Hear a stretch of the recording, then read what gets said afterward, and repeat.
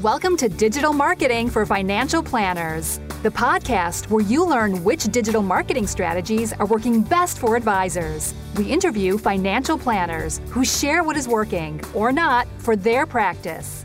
Here is your host, Jake Wagner.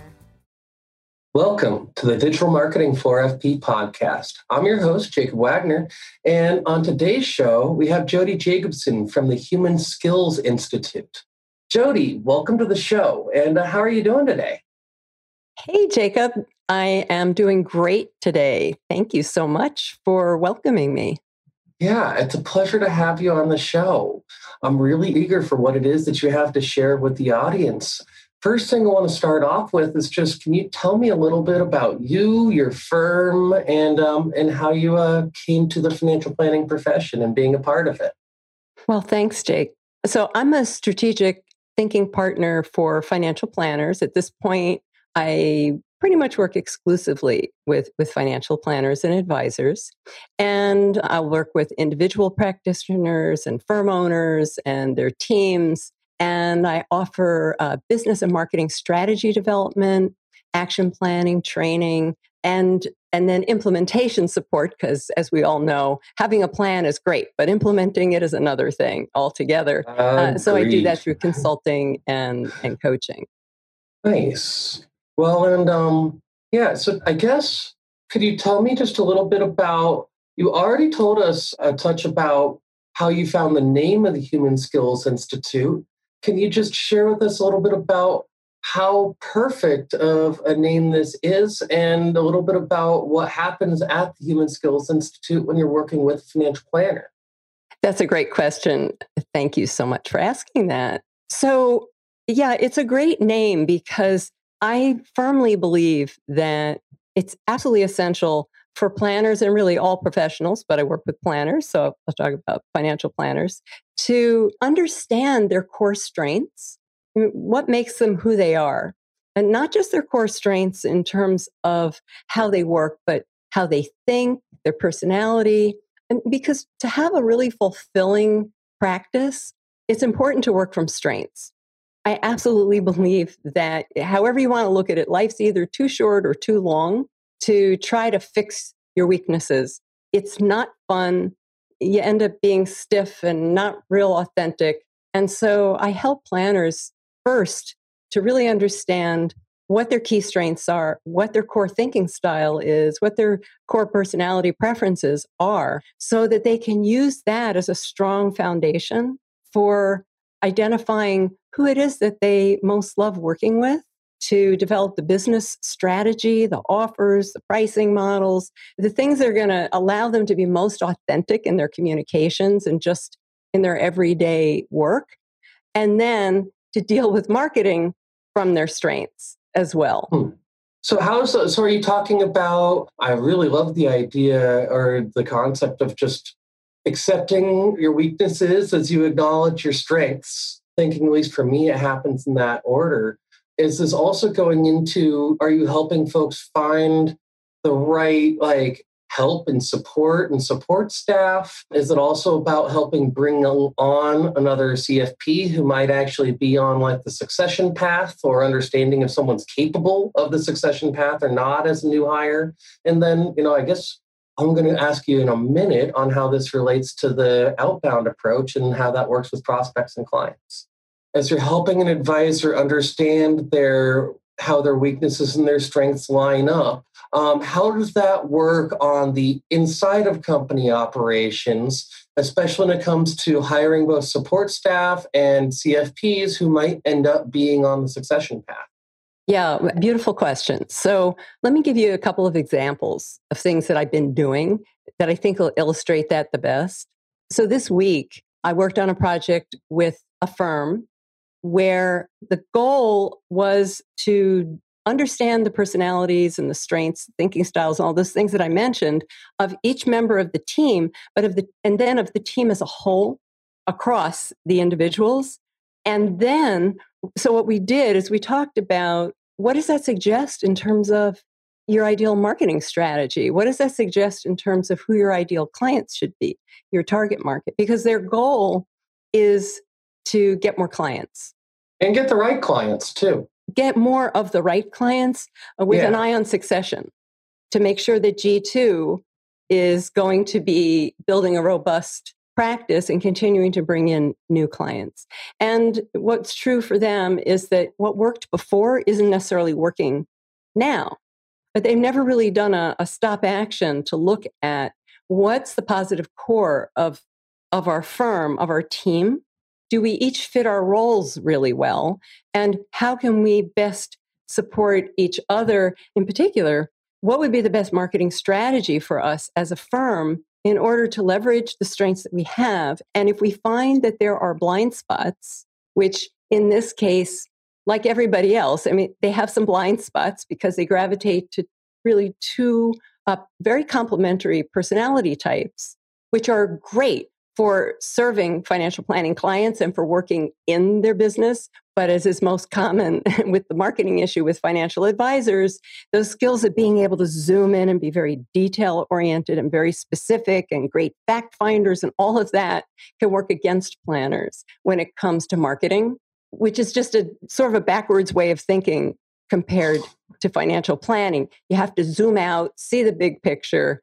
And so what we discovered is they don't have a whole lot of that zoom out energy.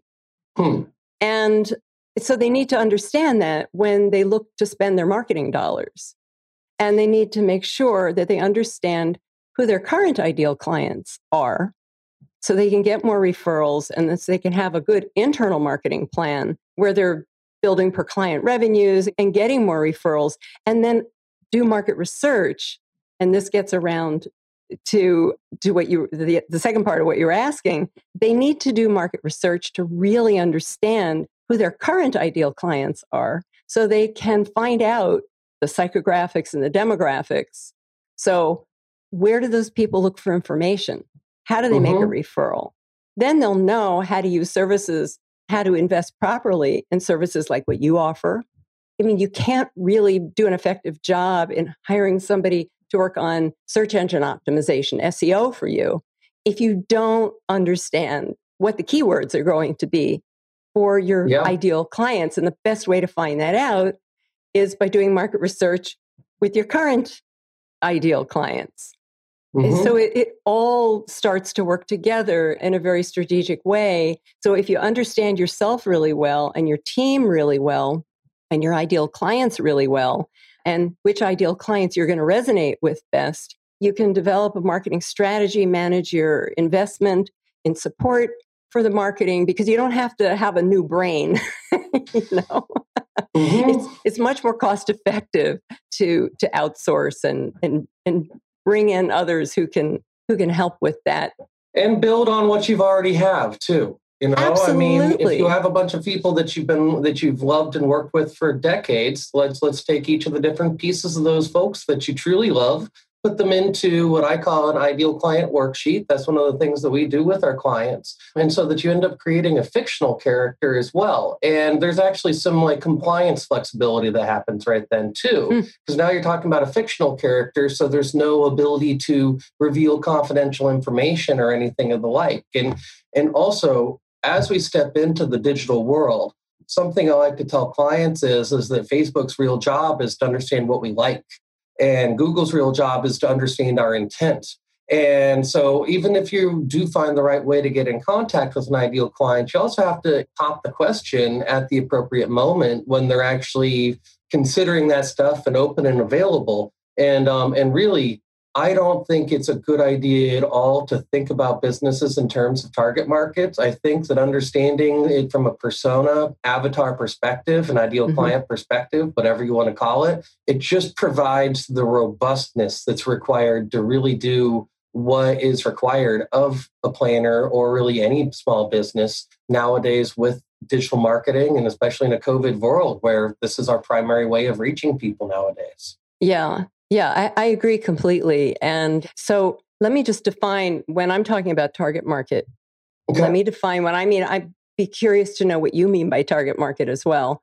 So one of the things that's very efficient, once you understand who your ideal client is then understanding where you're likely to find the most people like that. It might be a neighborhood, it might be a geographic region, It might be a profession. It might be a hobby. Michael Kitces talks about the planner who's a bass fisherman, and all of his clients are bass fishermen. And he's $1 billion AUM or something like that, just with pro bass fishermen. Yeah. Right. So all the target market does is it allows you to have kind of a community or a place to target, at least, especially your communications. So it allows you to speak to a particular type of person. It doesn't mean that you can't serve anybody else.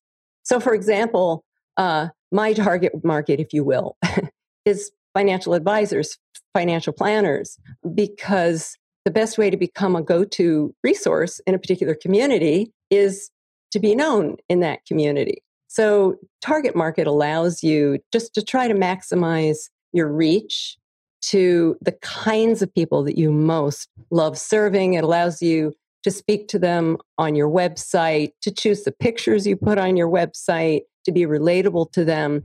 It doesn't mean that you cannot serve anybody else.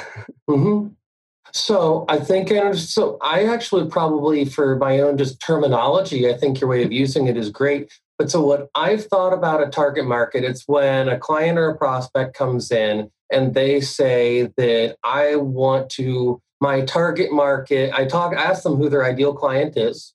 And then their answer is, I want 55 to 70-year-olds who are ready to retire. That's sort of a target market, and I see where they're sort of going in it, and maybe there's even numbers to help them pick what was going on there, but that's almost sort of a pre-state to what you were just talking about. If you have an ideal client, which is the individual person, and that's describing the psychographics, the likes, the dislikes, the magazines they like to read, the folks they like to listen to, what TV shows they're about, all of that kind of stuff, that starts to give you greater insight on where you're going to find them. And then it's from what I'm hearing from you is that you're taking the next step with that. And also going back to, I guess, the sociological perspective too, of it's like, this is the kind of person I want to work with. Well, where am I going to find the most of them? And that's how you're using a target market, is it's almost like, well, if I'm going out and I'm fishing, I know that I like this pond over here, and there might be some good fish in that pond, but I've got to pick. And so I'm going over here because that's going to have more of what I'd like to take out of the pond. And that makes a lot of sense. And I like the way you say that, more of what I like to take out of the pond. I work with financial advisors because it's the kind of person I love working with. They tend to have a balance of being a little bit nerdy and analytical like me, and very client-focused also like me. So it's a good match. So hopefully we choose people that we just have a natural affinity, either people we have a natural affinity to, or people we're most equipped to help and to enjoy helping them, even if we don't have that same natural affinity that I'm describing. Well, and a part of it for me as well is that I love the conversations that I have with financial planners. That there's one, I have been to more continuing ed courses that I haven't gotten credit for because I've never needed to, that I can count, definitely more than most CFPs need to in every 2 years and all of that kind of stuff. So I just understand the business, and I also understand the profession, especially with what my dad taught me. But it's also, Jody, for me, it's the impact that I want to make in this world is by working with financial planners. Part of how I position it is that I want to be a marketer because I feel like a lot of planners, even just with some of what you described earlier, like it's not necessarily their strongest first language. And so I want to help with that. And I think it's a good place to do so. But the reason why I want to do that is that we all need help with our financial lives. And that as financial planners and as the profession gains more traction, more common knowledge amongst folks, that they're getting the help that they need. It's changing the industry too. But most people have at least heard the word or the term CFP by now. Whether they understand what it means and how that person can help them, that's still evolving. But versus 20 years ago where no one knew what that really meant and you had to define it every single time. It's kind of like Zoom in the COVID world. I've used Zoom for like 8 years. But now that we're in this pandemic situation, I haven't had to train anybody on how to use the buttons since. Yeah, it's funny. For some of us, like you and me, it's just business as usual because we're used to working by Zoom and phone and Skype and whatever else there is that people want to use. Yeah, and being able to be a digital nomad and being at like FPA retreat and go and retreat even more for an hour to catch up on work. And being able to have that away, that's how we conduct our work lives. And very different than if someone's a waitress or something like that right now. Yeah, and I'm sure that you've been doing this too, but one of the things that I've been working on with my clients during this period of time, because I do business and marketing strategy coaching and a little bit of life coaching because, it's a part of it. Most of the planners I work with are in some kind of major transition. Although, at this point, I think in our lives, most of us are kind of 24/7. I think the species has a case of transition right now. Yeah, without a doubt. We're clearly in the middle of no decision zone. Right. But one of the things that I've been helping them with during this time is kind of face the dragon, do some of the things that scare them. In order to kind of get to that next level. And one of the things that scares a number of the planners that I've worked with during this period of time is doing video and using social media more, but really kind of breaking through the fear of being on camera. And so we've been working a lot on that and it's kind of looking at creating a seasonal schedule of topics to focus on and having a good short script. And then how to leverage that content, like you and I were talking about before this recording, about using voice to text software so that they can repurpose everything that they do. Because if you put together the content for one short video, you can transcribe it and use it as a blog post. You can put it on LinkedIn. You can put it on Facebook. You can tweet it. And you can actually probably have an assistant do some of those things, which is a really difficult step because whether it's a paraplanner or an office manager or something, like they don't necessarily understand the inside of the profession. And so by having something that they can scan a transcript of and say, I really like how that sounds, then it's probably good enough for prime time. And that's a great efficiency. Yes, absolutely. So, Jody, I have a question for you. Can you just I'd love if you could just tell us a little bit more about some of your tools and your services and your approach as we dive in. What does this look like when you're looking with an individual firm or an individual planner and these life skills and coaching and just some of what you've shared with us so far? How's it play in? Yeah, thanks. Well, one of the things that I like to do, whether I'm working on a consulting project that's about long-term planning or that team project that I was describing in order to build a marketing strategy that builds on strengths, or whether I'm helping female planners in their 30s and 40s, who started in the firm when they were 20-something as an intern and now want to be taken more seriously, which kind of starts at home to change their own internal dialogue. I always like to start with doing a set of inventories, things that listeners have probably heard of, like the Myers-Briggs Type Indicator, Colby, Clifton Strengths. And then I have... And I also have to plug, Jody, the DISC profile and our Crystal Knows podcast that we released a couple ago. It's wonderful tools, and the DISC program has been around for 100 plus years too. And they can give you some of those tests. Everyone who's listening, if you go over and listen to that episode, you can go to a place where you can take everything that Jody's talking about here and get those assessments for free. Oh, wow. Okay. Well, it's good. That's good to know. Well, so one of the things that I do is I administer those as well, and including a couple of others that come more out of learning theory. So they're more thinking style oriented and a little less workforce oriented. And I like to use... DISC is a wonderful tool. For me, it has a little too much of a human resources bias to it. And I like to use a whole battery of these because each one has biases from the people who developed it And so I like to do what in statistical analysis would be called analysis of analyses and look at a profile, pulling the best insights from the best of what each of those inventories has to offer.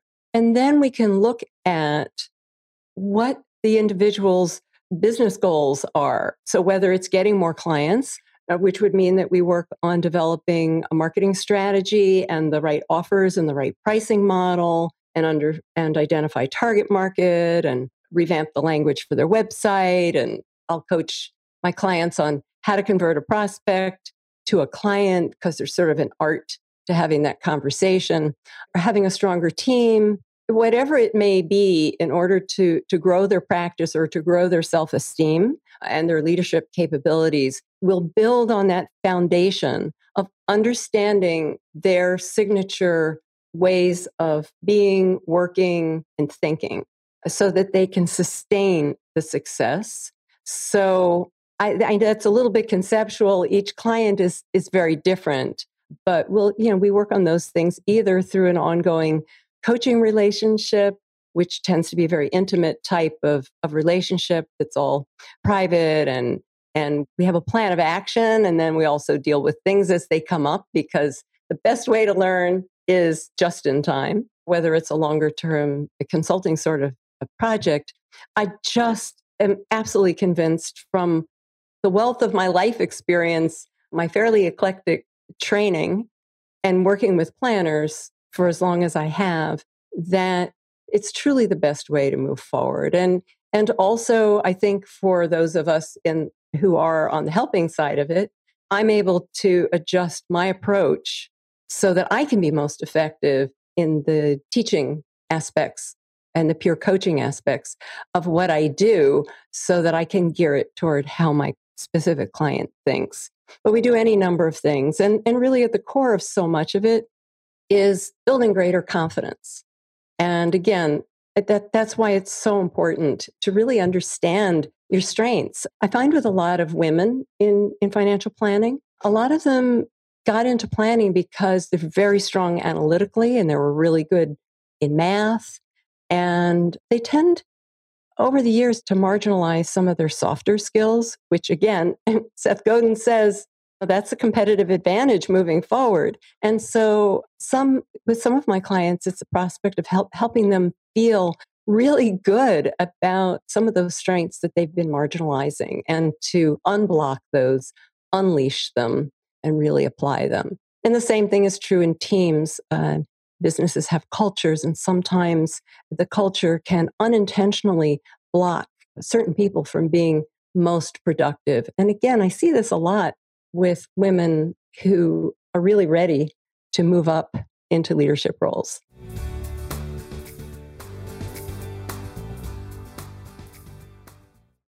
So how do you empower a woman who doesn't seem like she's actually, like she's got skills to provide to her firm, and those skills aren't necessarily being recognized by the firm, and there's a potential there? It sounds like it's a redirection of awareness or energy or what? But how do you help unclog those pieces of confusion? Yeah, well, another great question. First of all, it's very individual. But again, a great place to start with that is to do this battery of assessments. And then we talk about it. And in the process, I get a lot of information about life story, the internal story that a woman is telling herself. And very often, what I see is she joined the firm in her early 20s. She was very young when she joined the firm. And so she was seen as a dutiful daughter. And now she's a powerful woman 12, 15 years later, but she may still be telling herself internally that the way to success is to work really hard, to put my nose to the grindstone, and to always say yes, and to work really hard and be dutiful and not ask for much. Is that sort of also playing into some sort of like archetype situation? I mean, is it sort of like the lessons learned from how to It's like unlearning some lessons that were maybe learned from a institutional culture perspective, and then figuring out how to apply those untapped skills to her business. Absolutely. And that's really well stated. So much of that story gets set up in school, at home, just throughout life, in the workplace. And we all bring our stories into the workplace. There's a really good book with a terrible name that was recommended to me ages ago. It's called Your Boss Is Not Your Mother. It could just as well be Your Boss Is Not Your Father. And it's about how we all bring those storylines with us to work. And so it's just natural that we get to a point where we have to untell some of those stories. And I mean, it's always remarkable to me to work with a young woman who's highly successful as a financial planner, and she's been working since she was in her early 20s. So being in the workplace, working so diligently in such a focused kind of profession, it doesn't leave a whole lot of time for some of that developmental growth. And so she reaches the point where she's about to become partner, and she wants to ask for certain things moving forward in this next stage of life. And usually there's some kind of triggering event where her old way of being just is too constraining, and she's really ready because there's something that she sees on the horizon that she really wants. And she knows she's got to change her story because nobody else is going to do that for her. And the best way to have other people see you differently is to change your own internal monologue, as one of my clients like to call it. Absolutely. You have to work on yourself first so that you can bring that back to your spouse, your family, your friends, your business, your clients. And I think in that order, I think of as I review it. I mean, the remarkable thing that I find is that it's a transformation. By the time somebody gets referred to me and we start working together, it's a surprisingly quick transformation. Because people don't usually work with a coach or a consultant until they've been thinking about something and they have a certain amount of discomfort around it. And one of my favorite theorists calls that positive disintegration. I mean, they get to a point in their careers where the personality constructs that are guiding them are starting to feel more like a straitjacket because there's something newer. There's a part of them that's wanting it to become, and those old ways of being are keeping them from being who they really are. Because as we know, a lot of those old storylines were written for us by other people. And this doesn't talk to just us before we could agree to them too. That's right. A lot of the times we consented to that agreement before we knew how to speak. That's right. And this doesn't just happen to women. No. It also, I work on the same kinds of issues with my male clients. It's just that is a trend that I'm seeing more and more is women who are reaching the point of being a partner in the firm who see that as a way of sort of changing the contract a bit. And getting on a more of a level playing field then as well. Does that sound right? That's right. So I want to say a very fancy phrase from one of my mentors, Ken Wilber, and I think this is the extremely wordy way to say what you said simply, but it's important. And a lot of the times, folks, as I'm speaking, whether in person or on these podcasts, I am using the integral paradigm. It is the subject of one stage of life becomes an object in the subsequent stage of life. And basically what that means is those things that we held on to and we really thought of and even had a strong portion of our identity attached to it. As you grow and as you mature, those things start to slough off. And you can see how those elements aren't you. At the end of the day, you're you. You aren't your job. You aren't who you see in the mirror even necessarily, but you're you with that simple feeling of being. And a lot of the times it's just so hard to unpack all of the societal agreements that we've come across and actually do that hard work to really understand who we are and how we want to put ourselves forward and to have the human skills to really be able to be the person that we want to be when we're reaching out and working, talking to the world around us.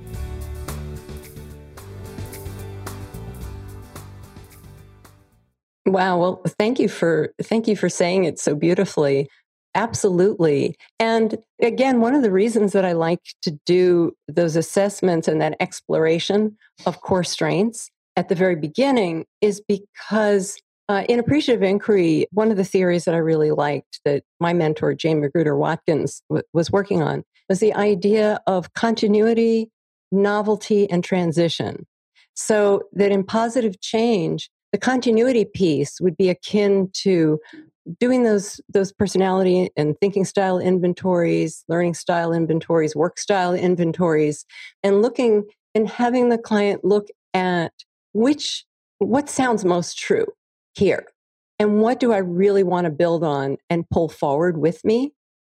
Mm-hmm. I can let other pieces fall away, but this is yeah, that's who I am. That's how I feel, and having some language around it, having some reliable research data around it can help a person feel better about those aspects of themselves. But then, what do I want for myself?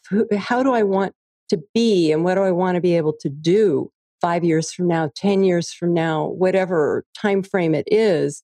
And then the transition piece is, so how do I build on the best of what I have to work with? How do I pull forward those parts of myself that I like best, that I trust best, that I feel most confident about? How do I build and give space for some of the pieces I may have marginalized over the years in order to live into that future that I most want to create? And that's sort of a philosophical underpinning of the work of the Human Skills Institute. And then there's a concrete piece, which is all the tools and techniques and strategies, action plans, and implementation practices and habits that it takes to actually make those things happen. So, what are some of the challenges that you frequently see as you're working with clients? What are what's some of the harder examples of what folks might have to wrangle with as they're coming to understand the new them? As they're coming to understand the new them, well, the best way that I can answer that is, and this is going to sound like a personal plug, but That's okay. Part of why I wanted to have you on here. I want folks to know about what it is that you're doing and how awesome it is. Thanks, Jake. One of the best things that any of us can do is, I think, to find the right coach at those times who, as Ed Jacobson used to say, can hold an unwavering positive image of who we are, what we're capable of, our potential for the future. And to be from developmental psychology, I remember being fascinated by the idea that parents are mirrors, they're reflective lenses for their children. And so, our facial expressions, our children drink that in, and it acts as a mirror. So when they say something and we're really excited about it, they feel great about themselves. And in a way, coach or a consultant can help with some of that reflection. That it's wonderful to have somebody who can celebrate your incredible epiphany, your amazing aha, when you decide, yeah, I'm going to rewrite that story. And then I get the email from my client who a week before was feeling like she was in the wrong practice, and she decides to stand up for herself, and she gets a $15,000 pay increase by just having the gumption to ask for it, and being able to celebrate that and help the client see how to build upon that for then their next approach is great, because we don't have our parents anymore, and maybe they were one of the reasons, that we have some of these negative internal monologues going on. That's true for a number of my clients. For worse and better, I think all of us get some of that. Right. That's why Sigmund Freud is still, a lot of psychology is down on his methodology, but there is clearly something he's tapped into that gets all of our goats. That's right. So, that's what my coaches do for me. That's what I hope that I can do for my clients, is just help be that reflective lens of who they are right now, and also reflective of who they can and will be. Mm-hmm. So, Jody, I want to use this example of this client that you were talking about, and you've talked to us a bit about what her challenges were, and also, why it was worth it.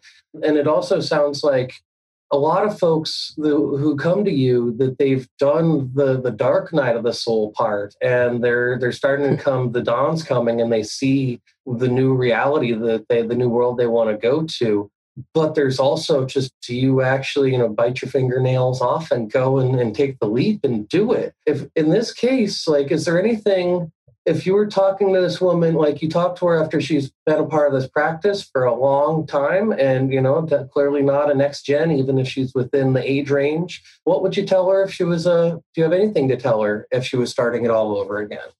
If she was starting it all over again. Would there be a different way to position the entire time? Or is this just, and this is really tough stuff. I mean, maybe it also just took 10 or 15 years to have done the personal work to decide to say, like, no, I want to be a part of this firm and I think I need to get paid better. But I also know everything you're talking about is very much goes back to the pay differential between the sexes. And the men are more likely, even just in like the hiring process, to ask for more money than a woman is. And also when it comes time for that raise moment, it's scary. I started a business instead of asking for a raise, I guess. Oh no, my last company, they didn't survive. But still, asking for a raise is one of the hardest things that a person can do, regardless. And what would you tell somebody if they were if you could start them at the sorry, I'm rambling in my question, but is it best for them to have had to do that hard work, or would you like to start with someone early? And you're wrangling with some really big issues that I think this is each person's dealing with some of our societal stuff. Do they need to have just clocked in that amount of time, or can you give them advice on the beginning of it so that they would never have to experience these problems in the first place?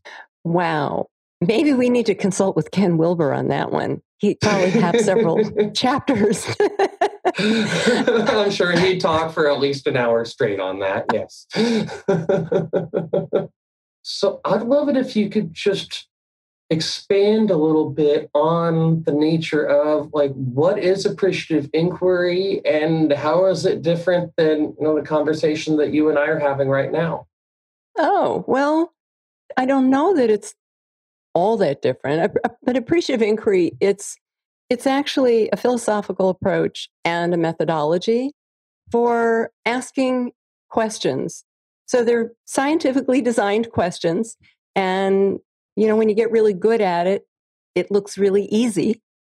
But there's an art to it, there's a science to it. And it's basically a way of looking at what's right here and how can we build more of it. It was developed, I'd say it was operationalized, it was put into a methodology by David Cooperrider at Case Western University, which is where I got my Appreciative Inquiry Master Practitioner certification. And I'd first been introduced to Appreciative Inquiry by Dr. Ed Jacobson, my late husband and business partner.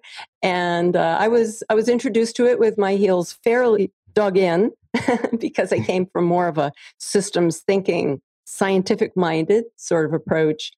But what I found with Appreciative Inquiry is that learning the questions, the sequence of questions that build on your positive core strengths, your core values, and then help you have a vision for what you want to create in the world. Because in Appreciative Inquiry, we say if you can see it, you can be it, and that words create worlds. So it's a fairly word-based kind of an approach, but I use it in all of my coaching and all of my consulting, which again is one of the reasons I like to use the assessments at the beginning, so we can see what are your positive core strengths, not just from the stories that you tell me. So in Appreciative Inquiry, it would be from stories of your peak experiences when you've been your most effective. And I also like to bring some data into that, some measurement into that through the assessments. And so you can have verified faith moving forward that these really are your core strengths, and you have experienced success with that way of being in the past, that even if you're going to be approaching something really scary in the future, that you can have the verified faith that you're going to be okay. And so So it really, truly, that's kind of a Ken Wilber-esque long-winded way of saying that appreciative inquiry has a methodology behind it. So if we were to do this interview using an appreciative inquiry methodology, there would just be a very particular sequence where we'd be inquiring into meaning and then taking that meaning and folding it into the next set of questions, like folding egg whites into a batter. It's a sequential process that builds on itself, and it's very generative, and it doesn't slough over the obstacles. It doesn't whitewash the problems and the limitations. It just builds a scaffolding around some of the weaknesses so that you can use your strengths to do what Peter Drucker called that the role of the effective executive in his famous Harvard Business Review article. He talked about how the role of the effective executive is to understand his or her people's strengths and to build upon those in such a way that weaknesses are made irrelevant. And using an appreciative process is a great way of doing that.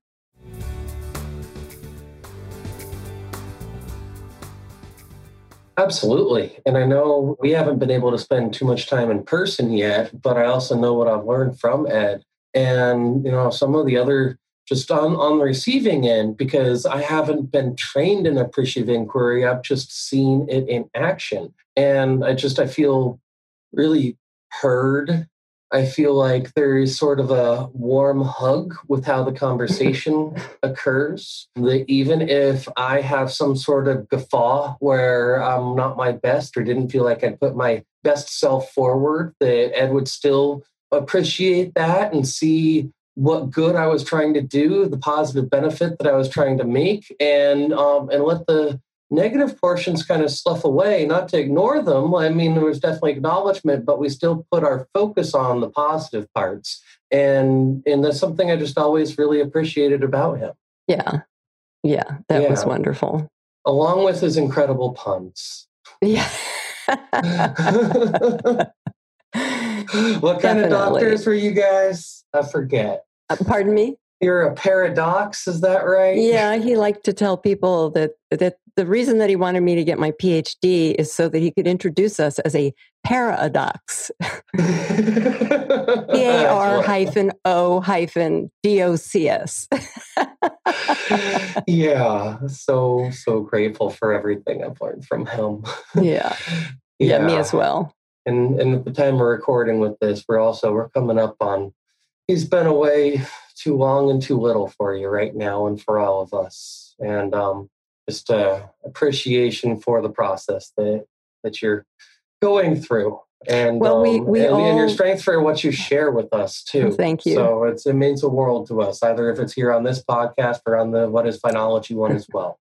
Well, and you and Natalie are your models for me in the way you've honored your dad's legacy and your Phenology podcast and the wonderful work that you're doing. Very inspiring. Thank you.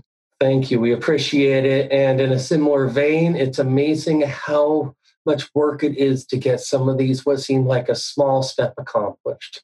You and Ed had a plan, and it seems like you're still rolling that plan out. And I know it's the same for me in those regards. Yeah. Yeah.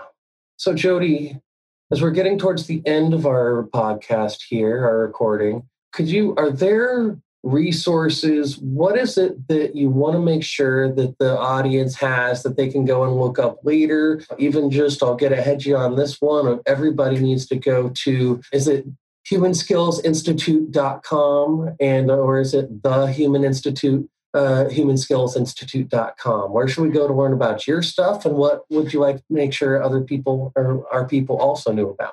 Well, thank you, Jake. Yeah, the listeners can feel free to email me at jody@jodyjacobson.com, and it's Jody, and Jacobson is SON. So I got two easy names to say, but they could be spelled a number of different ways. So Jody@jodyjacobson.com, or there's a way I'd be delighted to offer listeners a free 30-minute consultation if they'd like to talk about how to transition from where they are to where they dream of being in their practice in their lives, or if they're dealing with a major transition in their practice. They have a vision for what they want it to be, for the meaning they want to create in their practice, or they just want to make sure that they get more ideal clients, or whatever it is that they'd like to talk about that would help them get from where they are to where they want to be.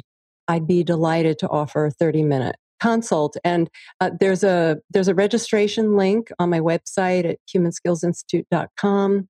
Or again, just send me an email and we can do it that way.